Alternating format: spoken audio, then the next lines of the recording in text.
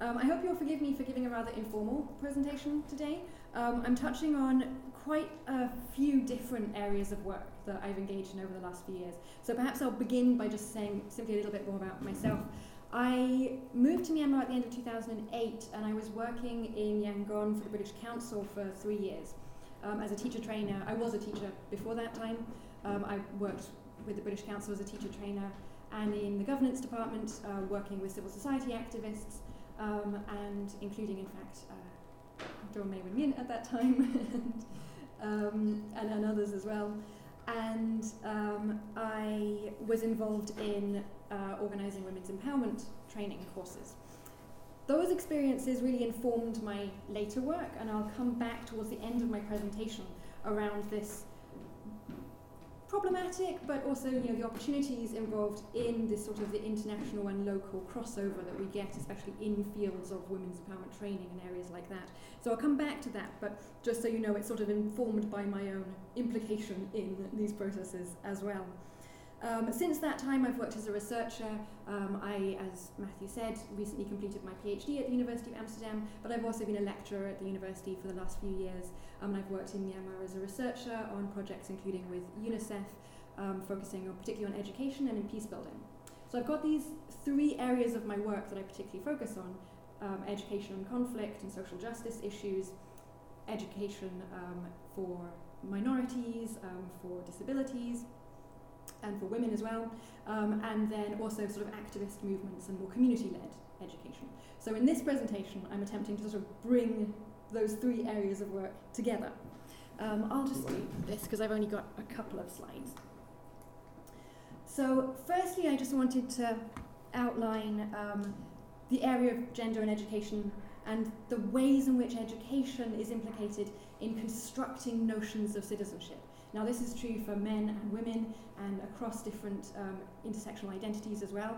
My work's particularly focused on constructing notions of female citizenship, but as I say, these apply more broadly as well. And I think we've already had today a great introduction to some of the really key issues in the way that education plays a really important role in gender dynamics in the context of Myanmar. One of the areas that's drawn a lot of attention in Myanmar, but also in the context of education and gender more broadly, both in our own contexts in the West as well as in other developing contexts as well, is the issue of curriculum. And the images that you see there are actually taken from a report produced by the Gender Equality Network, who I'm a member of and a technical results person for. So there is already a bit of information out there on the ways in which curriculum can be held responsible for presenting certain images of what it means to be a Myanmar woman and what it means to be a Myanmar man. These are highly connected with religion as well, as again I think we've already had a great introduction to, around the expected roles, duties, responsibilities of men and women in society. But because that work exists, I want to talk a little bit less about that and more about some of the other ways in which these gender hierarchies creep into the classroom. And this is particularly important at the moment because of the education reform process, which is ongoing, and as our colleague rightly pointed out, there's a lot that we're talking about at the moment that is a little bit backwards looking, because there has been attempts at education reform which haven't perhaps enacted themselves in a way for us to be able to speak about them, but they are there. So this is likely to change. There are new curriculums coming in. However, in my work with the education reforms and with the NESP, the new draft sector plan, some of these issues have been less addressed, which leads me to highlight them a little bit more closely and to want a little bit more attention directed towards these issues. And these are really some of the structural impacts and some of the violence as well, the structural violence that occurs within classrooms that can go a little bit unseen. So I've put this image here of weaving and constructing a fabric, because in a lot of my research I've built on Deleuzian notions of striation. By striation I mean these lines, these structures that are quite fixed. And the image of creating a fabric on a loom works quite well for imagining those lines that come in. Schools are great places, and especially formal state schools, supported by the government, are great places to enact these striations. You start at a young age and you move through classes. Classes are delineated by age, by subject area. So it's a very organised, controlled environment. And it creates a hierarchy. There's a huge amount of hierarchy within schools. There's nothing wrong with that. Hierarchy in itself doesn't have to be an unequal hierarchy. And certainly in the context of a school, it is natural that we do progress through ages and through experiences and through learning. Assessment, again, being a key marker of these kinds of transitions through the hierarchies. But what we can see, and what we do see in many contexts, many schools in Myanmar, is the construction of a deeply unequal and oppressive fabric through this. And that's where the problems arise. So when we're attempting to create new dynamics, which is my next slide, it's really around undoing some of these lines that have been woven into the fabric, which has in itself created an oppressive structure. But it can be, although it takes a huge amount of work, reworked. So some of these slightly more hidden areas I wanted to draw attention to are, and in fact I've missed one off here, this idea of materiality and shaming. So Tata expertly presented this idea of the woman's body as being inferior. And of course, not only in a home environment, but also in a school, we see these kinds of reproductions emerging as well. Positionality within a classroom becomes immensely important and is associated with women's bodies, and the association of women's bodies with a form of contamination. So the possibility that women contain in their bodies and in materials associated with their bodies, that they can diminish a man's power, which leads on to this shaming, this innate sense of shaming that women can themselves and girls can themselves be contaminating to a more powerful man. We see these ideas coming into classrooms as well as into community spaces and into homes through actions of teachers, through positioning in classrooms, whereby a female student might be told off if she was sitting on the right-hand side of a male student, might be directed to a different area of the classroom in order to not diminish a boy's power, through the roles that, and again, this is often variable by classrooms. It depends a lot on the teachers, it depends a lot on the environment, so I don't want to sort of over-assume this to be the case in all schools. But these are some of the things that I witnessed and was reported to me by female students and male students as well as teachers. So yeah, the positioning within classrooms, also the forms of learning that girls were able to participate in. Sports, amongst all the female students that I talked to, was one of the most commonly identified things that they missed. So girls were often excluded from playing sports or were told to sit on the sidelines and watch the boys play football. Things like this have a dual purpose in women, or a dual effect, let's say, in women's subordination. They don't only exclude women from an activity that they might rather like to participate in, but they also deny opportunities for bodily expression. If you can't play sport and you can't play team sports, you're less able to build relationships with others. If you're not able to be physical with another person, if you're not able to play a sort of physical contact sport, it becomes quite difficult to build some of that awareness. And some of the girls I spoke to articulated a real resentment that the boys had this opportunity and they didn't, and they saw them play football in a team and they didn't have this opportunity to build that kind of interaction, which I found myself very interesting. Again, it's associated with the shaming of women's bodies. So when girls, especially younger girls, described attempting to participate in those sporting events, they'd be told not to, that they shouldn't play with the boys, that they might, if the boy was on the floor and they stepped over him, that they might sort of undermine his power, that it wasn't a way that they should behave. So again, there was this restricting and this shaming associated with the ways that women positioned themselves. And finally, through education, the practices of silencing and restricting knowledge, which again has already been highlighted today. A lot of, as I'm sure we all know here, Myanmar's education system has been based on a rote learning system.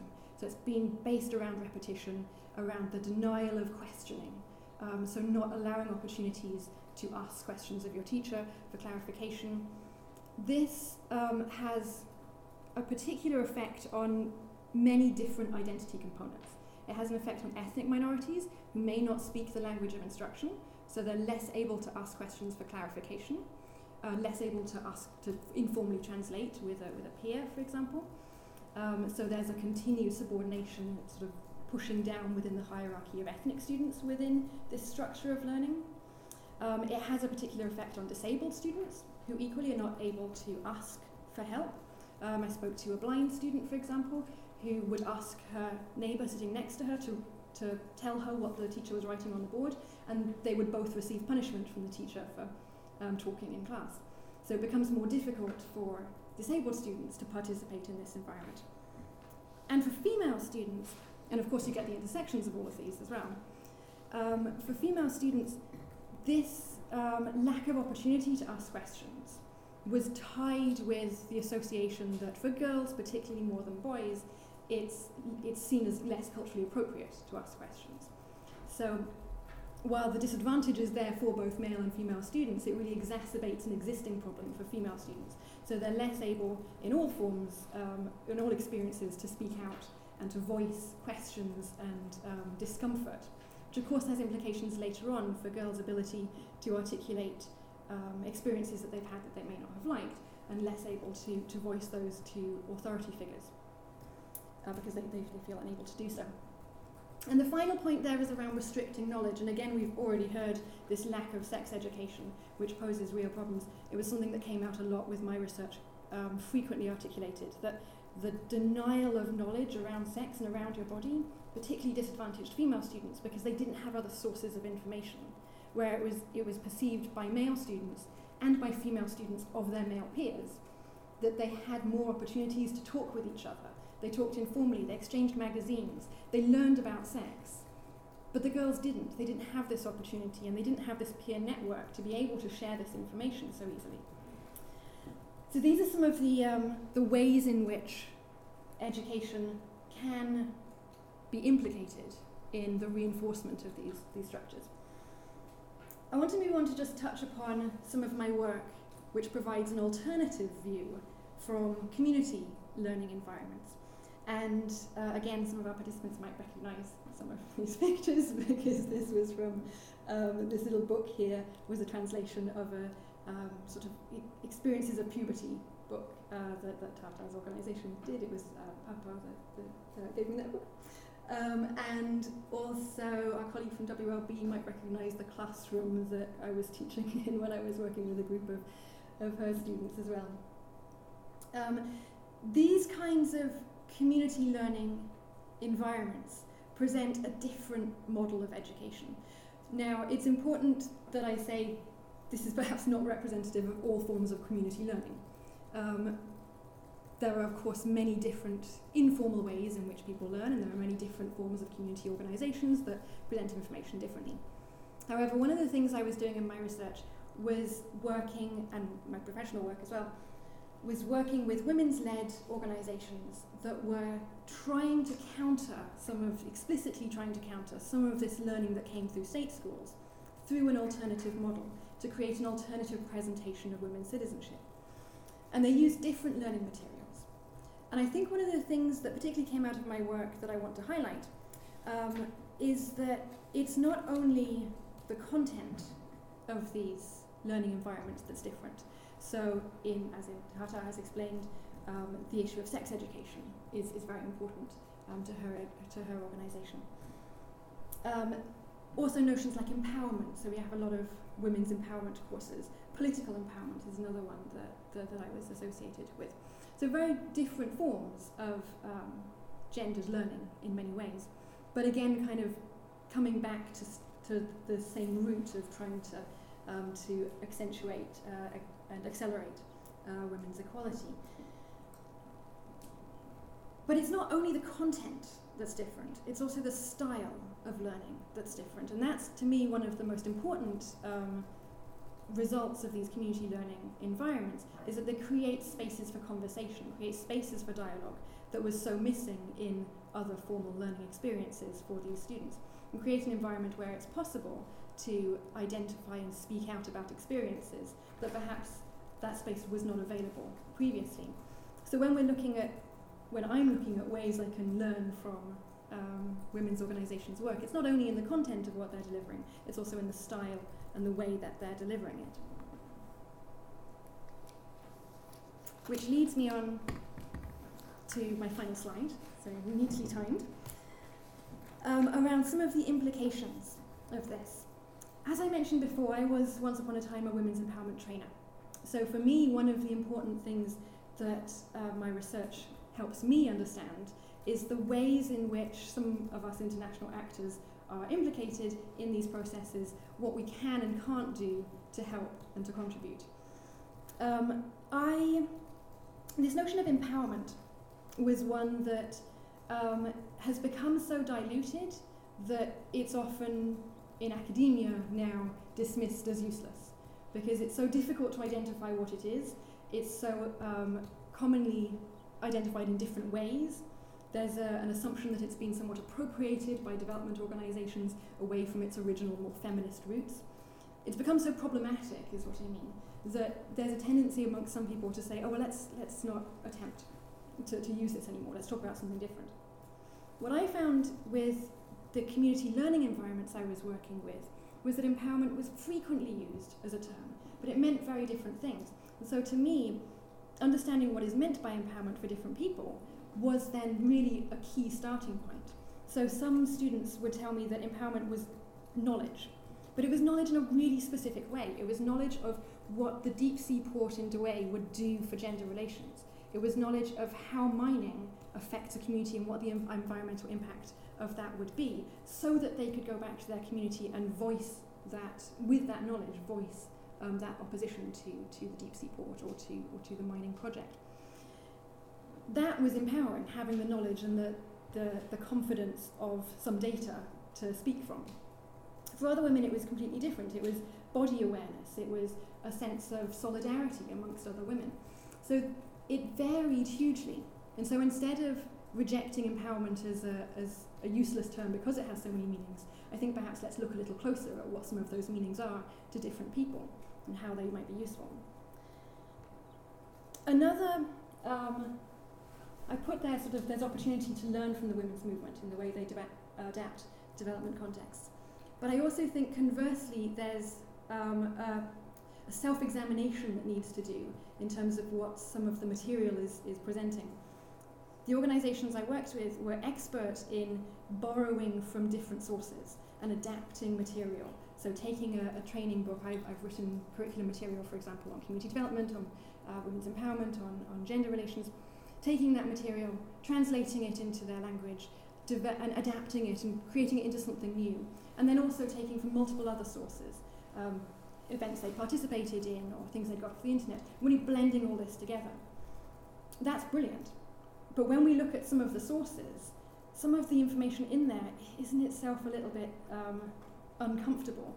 Multiple times I've seen in women's empowerment training manuals statements around what is sex and what is gender. And sex is often, and on multiple occasions, was stated as sex is determined at birth and cannot be changed.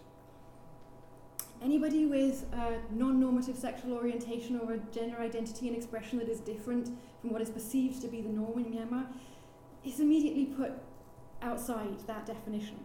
So there are ways in which other ideas really can get reinforced through some of the training material that is being used. I think international trainers, including myself, have a responsibility there to inspect our own material a little closely and to consider our audiences a little more closely. And in general, the poor attention to sexual orientation and gender identity expression is still something of an issue, undoubtedly, within international empowerment movements as well as in many community environments, not all.